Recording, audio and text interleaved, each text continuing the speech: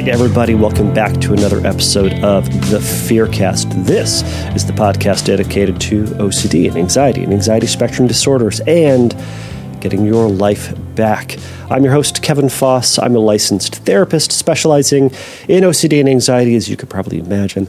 And thank you all so much for joining me today. So this is a question and answer based podcast. If you have questions, go over to fearcastpodcast.com and you can click on the submit a question link there and send me a message. Or you can go over to the Instagrams and you can send me a direct message there. I am Fearcast Podcast there, to no surprise. And you can send me a direct message and you can include your question there, or you can send me an audio question, which is what today is about. So today I think is a really good question, and I think it's a really good question for a lot of people, though it may not seemingly be relevant to a lot of people. It is relevant to absolutely everybody, I think, in what I'm hearing out of the question. And I will re-listen to it again as we are all listening to it. But I think there's something underneath this one that is really consistent with everybody eventually in recovery land, in OCD land. So I hope everybody is doing well out there and is moving along in their life. Things are kind of getting, we're getting to school now for those of us, and realizing I am now one of those people who can say, kids are going back to school, right? Because my kid just started kindergarten. I'm going to tell you one thing. So she just started kindergarten, and guess what happened to my kid on the second day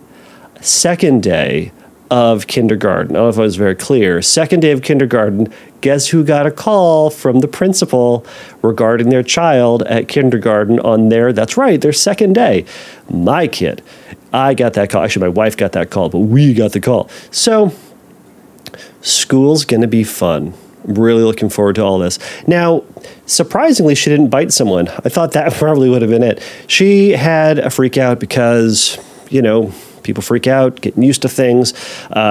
Things are tough. So it is what it is. Moral of the story is that's where my head's at today. But you know what? Buckling up for a good weekend. I hope everybody out there is planning on having a good weekend. I don't know if I have much else to add. I don't know if anybody else is anticipating or planning on going to the online IOCDF conference. So I know I've talked a whole bunch about the summer one. I attended, and it was a delightful time for everyone involved. Many people involved. It was a delight. Anyways, but IOCDF does an online one, and go check it out. I am not going to be presenting this year, so this is not me then saying, hey, go check out my talk, everybody. It is go check it out if you are someone who is not in the States, who is not in California, or who could not just make it to San Francisco this past year, but is able to go and access the interwebs. There are going to be all these talks, and I think you can access them for like 30 days. There's going to be a whole gaggle of talks from a whole gaggle of people from all over the country, and perhaps all over the world. I'll just go ahead and say all over the world. It sounds more impressive. Anyways, it's going to be a really good conference, and it always is. I'm sure everyone out the world will learn a lot. So if you have access to the interwebs, as I assume that you do, and you are interested in learning more about OCD and other anxiety disorders and other skills that can help move you along in your recovery, the summer IOCDF program will be a good idea. Now, I don't even know why I'm saying that, because I'm not getting any kickback from the IOCDF. They do not care that I talk about them. I think some of them would prefer that I don't talk about them, but that's a separate conversation. Anyways, so today's question is an audio question, which is where someone from the Instagrams, again, messaged me about this. So, why don't we just jump into this? So this question comes from Sarah, and I'll play it here, and then we'll talk about it. All right, here it comes. My question is about hyperawareness OCD again. I hope you don't mind talking about this again, though it's not about the awareness of certain bodily sensations. I mean, I did have sensory motor OCD, but right now that is luckily in the past. So here's my personal obsession. Whenever I'm studying, I can't stop becoming aware of the objects on my desk or my surroundings in general. This can consider every object every normal person has on his or her desk. Cables from the screen, a college block or books, a hole puncher, pencils, a bottle of water. I think you get the picture. So my former therapist told me to clean up my whole desk and put away everything that is not crucial for the task I'm working on at this very moment. In the retrospective, I realized that this behavior she recommended was actually a form of neutralizing. As a matter of fact, the hyperawareness and the anxiety became worse. So I gradually stopped cleaning up my desk because I don't want to give in to the obsession. A few weeks ago, I read something about the approaches for these form of obsessions. I created a single word exposure script where I just said the word objects several times. Between each recitation, I had a quiet period between 30 and 80 seconds, and this approach was actually the most helpful. I listened to my script for approximately 2 weeks, especially when I was studying. It really helped me to reduce my anxiety, and for several times I was able to let go and my awareness or attention could shift. Eventually, I could study with the ability to accept my awareness, and I could just let go, even if I didn't listen to my script while studying. I learned that I have to go on with whatever I'm currently doing. I have to go on with reading or writing or anything that is part of studying. I try not to read a sentence again and again just because it didn't feel right.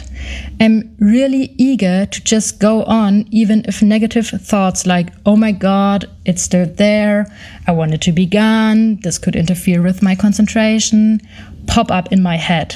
So that often works pretty good. Somehow the awareness often stays and I become more anxious again. In a few weeks, I will start studying for the final exams that complete my degree. In my case, the grade you get in your final exams is really important for your career prospects. And that's why I really want to study without any distraction. For me, personally, it is very important to stay focused while studying. I put my phone away and make sure that I can study in a quiet and comfy environment. I'm kind of a perfectionist in general. I know that I'm rather an exemplary student because I'm very thorough and I wouldn't miss any new information. And I really benefit from the years of hard work I invested in my studies. However, I can't get rid of the feeling that my studying is not perfect when having the awareness. Especially after finishing my study session, I tend to be afraid that my hyper-awareness OCD gets in the way of being successful and of using my potential.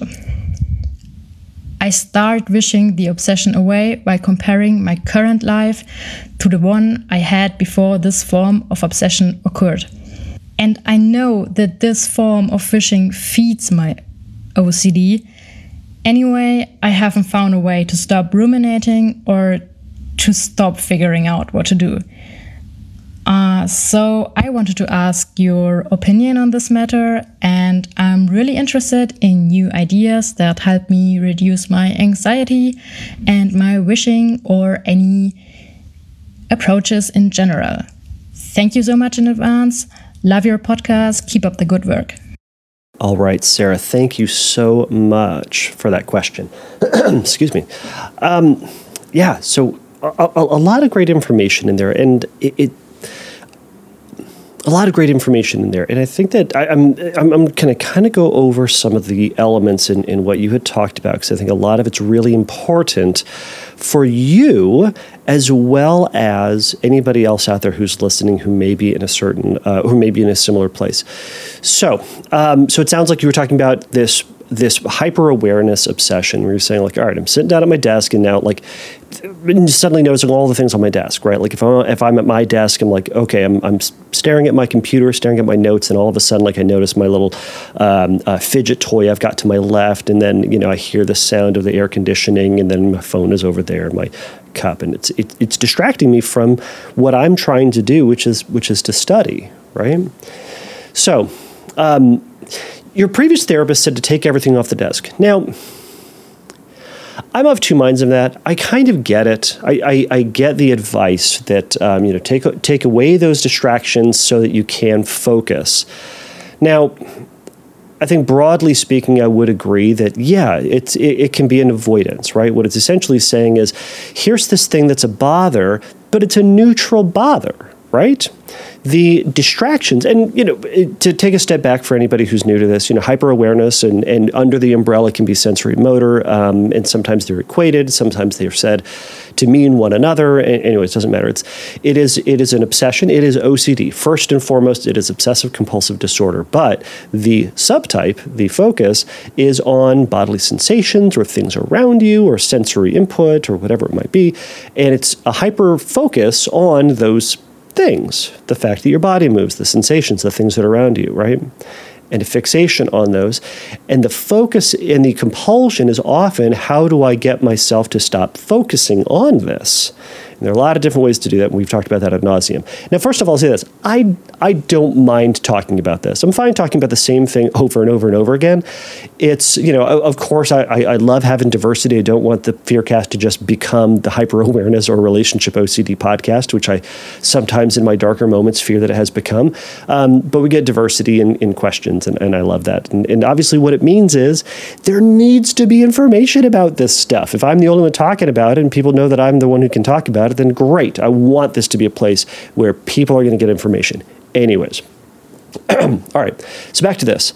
So we've got this idea that, taking away the distraction is going to help. It will help in a short time frame. But ultimately what it doesn't let you get used to, and this is the key, it doesn't let you get used to the reality that you're going to get distracted. You are going to get distracted by things. I get distracted by things all of the time.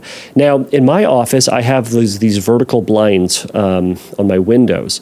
Now, I've arranged them in such a way that if you sit in my fancy therapy chair, I can't see out of the windows. I can only see my client. Now, my client, who's on the couch opposite me, they, from their position, can see through all banks of windows. There's a fancy corner office, and they can see through all the windows. I intentionally do that because I know that if anybody walks by a window, I'm going to go look. Who's that? What are they doing? Why is their hair like that? Why are they dressed like that? It's immediate distraction. I know that about myself. So for the expressed purpose of trying to help myself to concentrate on my client as best I possibly can, I'm going to try to arrange those in a way that is going to remove a temptation for distraction.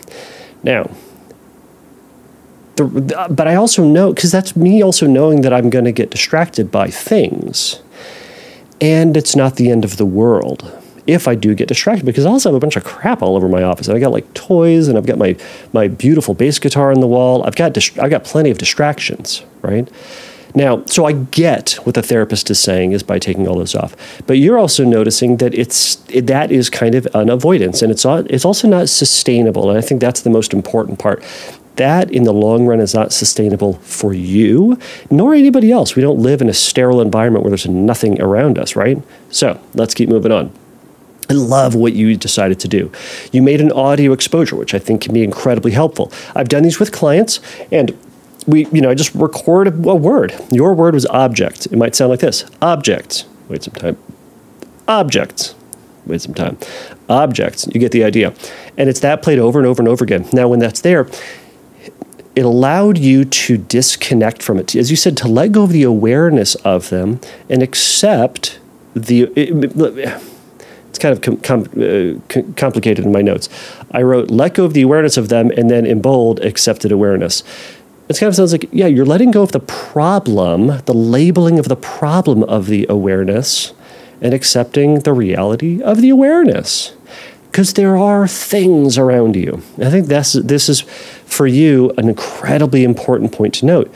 You got used to, in this very short exercise, accepting distraction and the reality of it for you, and build in that process, build that muscle of kind of shifting back to the thing that you were doing and not getting upset or angry or distracted by your distraction, right? You went, oh, I'm distracted. Okay. And then you shifted back. Now, that, at the end of the day, if you could bottle that, you could be a billionaire in terms of helping other folks with sensory motor, because that is the reality of what people with sensory motor and hyperawareness need to eventually ultimately do. Yeah, I'm distracted. Okay. Bring myself back. I got distracted, and that's okay. So, yes, there are a lot of other feared stories that we can talk about, and I've talked about a lot. But at the end of the day, that's kind of what we're trying to do, is to develop this go with the flow reality of our distraction when it comes to this, and not get so clamped down with, oh no, I can't believe I'm distracted. I'm so pissed off. I'm so angry. I'm so whatever. Okay. So you said you were able to resist not rereading, or you were able to resist rereading and not go back and reread. Okay. And then, and resist that negative thought. And I think that's another good point, right? You resisted the beating yourself up. You resisted the arguing with it. You went, yeah, I'm distracted, and you moved back to, okay. So what we would call that is progress. And that's great. And you did it. Now, here's the trick that I think for you and for everybody else out there, this is the trick that OCD is magically trying to pull on you. And we are not putting up with that nonsense today, are we? I'm going to drink some coffee because apparently I need more coffee today. You were all saying I did not need more coffee. I hear it. I hear you. Anyways, here's what it's saying. You said, I've got this upcoming test. It's super important. This test may determine the course of my career, may determine where I go in my life. Oh my gosh. This test could be the make or break, could be the trajectory difference between wild success or just mediocrity. And as you said, you're a perfectionist. You said you're an exemplary student, right? I'm sure there are a lot of other things you could say. And I bet they're right. I bet you are a very hard worker. I bet you are just independently very smart. I bet you are dedicated to your work, and you value education. You value the work that you put into this, et cetera, all these things. But listen to the pressure. This frickin' test is the direction decider of your career. You didn't put that emphasis on there because I don't think I need to do it. I think anxiety has done this. Anxiety can do this to us, but here's what it's doing. It says, all right, remember all that work that you did on all your other tests and studying where you focused on, you got distracted by things, and oh no, I can't get distracted because I'm an exemplary student. I'm a hard worker. I'm a smart person. I succeed in my work, right? Okay. I do all of those things, and that's who I am. Okay. But I've worked on that, and I was able to kind of go with the flow of it and get distracted and whatever, and I still saw success. I was still able to do it, etc. But anxiety is going to casually help you to ignore that, and is instead going to say, that doesn't matter. That situation back then, that studying was different, and that one doesn't count because this one is the one that counts. This one's the most important one, and this one is special, or this one is different, and this one requires new skills, new abilities, and you don't currently have them. And you're hosed, or whatever verbiage or pirate language you would like to use. Point is, it's going to say that it's different. I'm not hearing any difference here. I'm hearing the exact same thing with different costumes. Nothing's different. I've been giving this example a lot lately. Okay, Star Wars. Many people have seen Star Wars. Oh, this kills me. All right, so a lot of people have seen Star Wars, but then sometimes I'll say, hey, client, have you seen Star Wars? Everyone's seen Star Wars. And they go, no. And I'm like, It's 2023. How have you not seen Star Wars, right? Like, I'm not a huge Star Wars fan, but I've seen them. I don't care to see any more. Disney, calm it down. I love Disney. Calm it down, guys. Slow it. There's plenty. We've seen it. Anyways, okay, side note. All right, so you've seen Star Wars. All right. If you put on a movie and all of a sudden you see alien-looking people and you see kind of they're swinging around sticks that glow and they're cutting people's arms off, and then you see these people running in like head-to-toe white outfits and they all look like they're plastic and they're shooting guns terribly, right? If you see that, you don't need to know what movie it is or what's happening. You know that this is a Star Wars movie. You're in the world and universe of Star Wars. Okay. Sarah, I think that we need to start anticipating that the world and the themes of your obsessions. Because it's going to start to say, oh, this one's different, this one's new and it's special.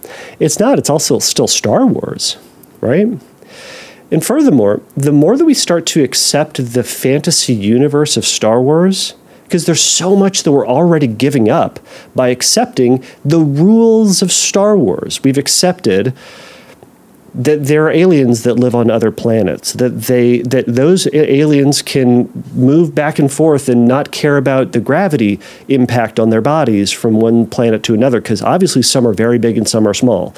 We're not caring about, I don't know, laser swords that can cut people's arms off. We're not caring about Jedi mind tricks, and we're saying, yeah, that's all totally fine. Obviously, that's fine. So we've let go of so much reality to accept the fantasy world. So what's just one more thing to throw in there, right? Why not have it be, I don't know, why not then have a creature in there with 8 legs? Sure. We've already accepted a lot of other things. Why not the 8-legged monster?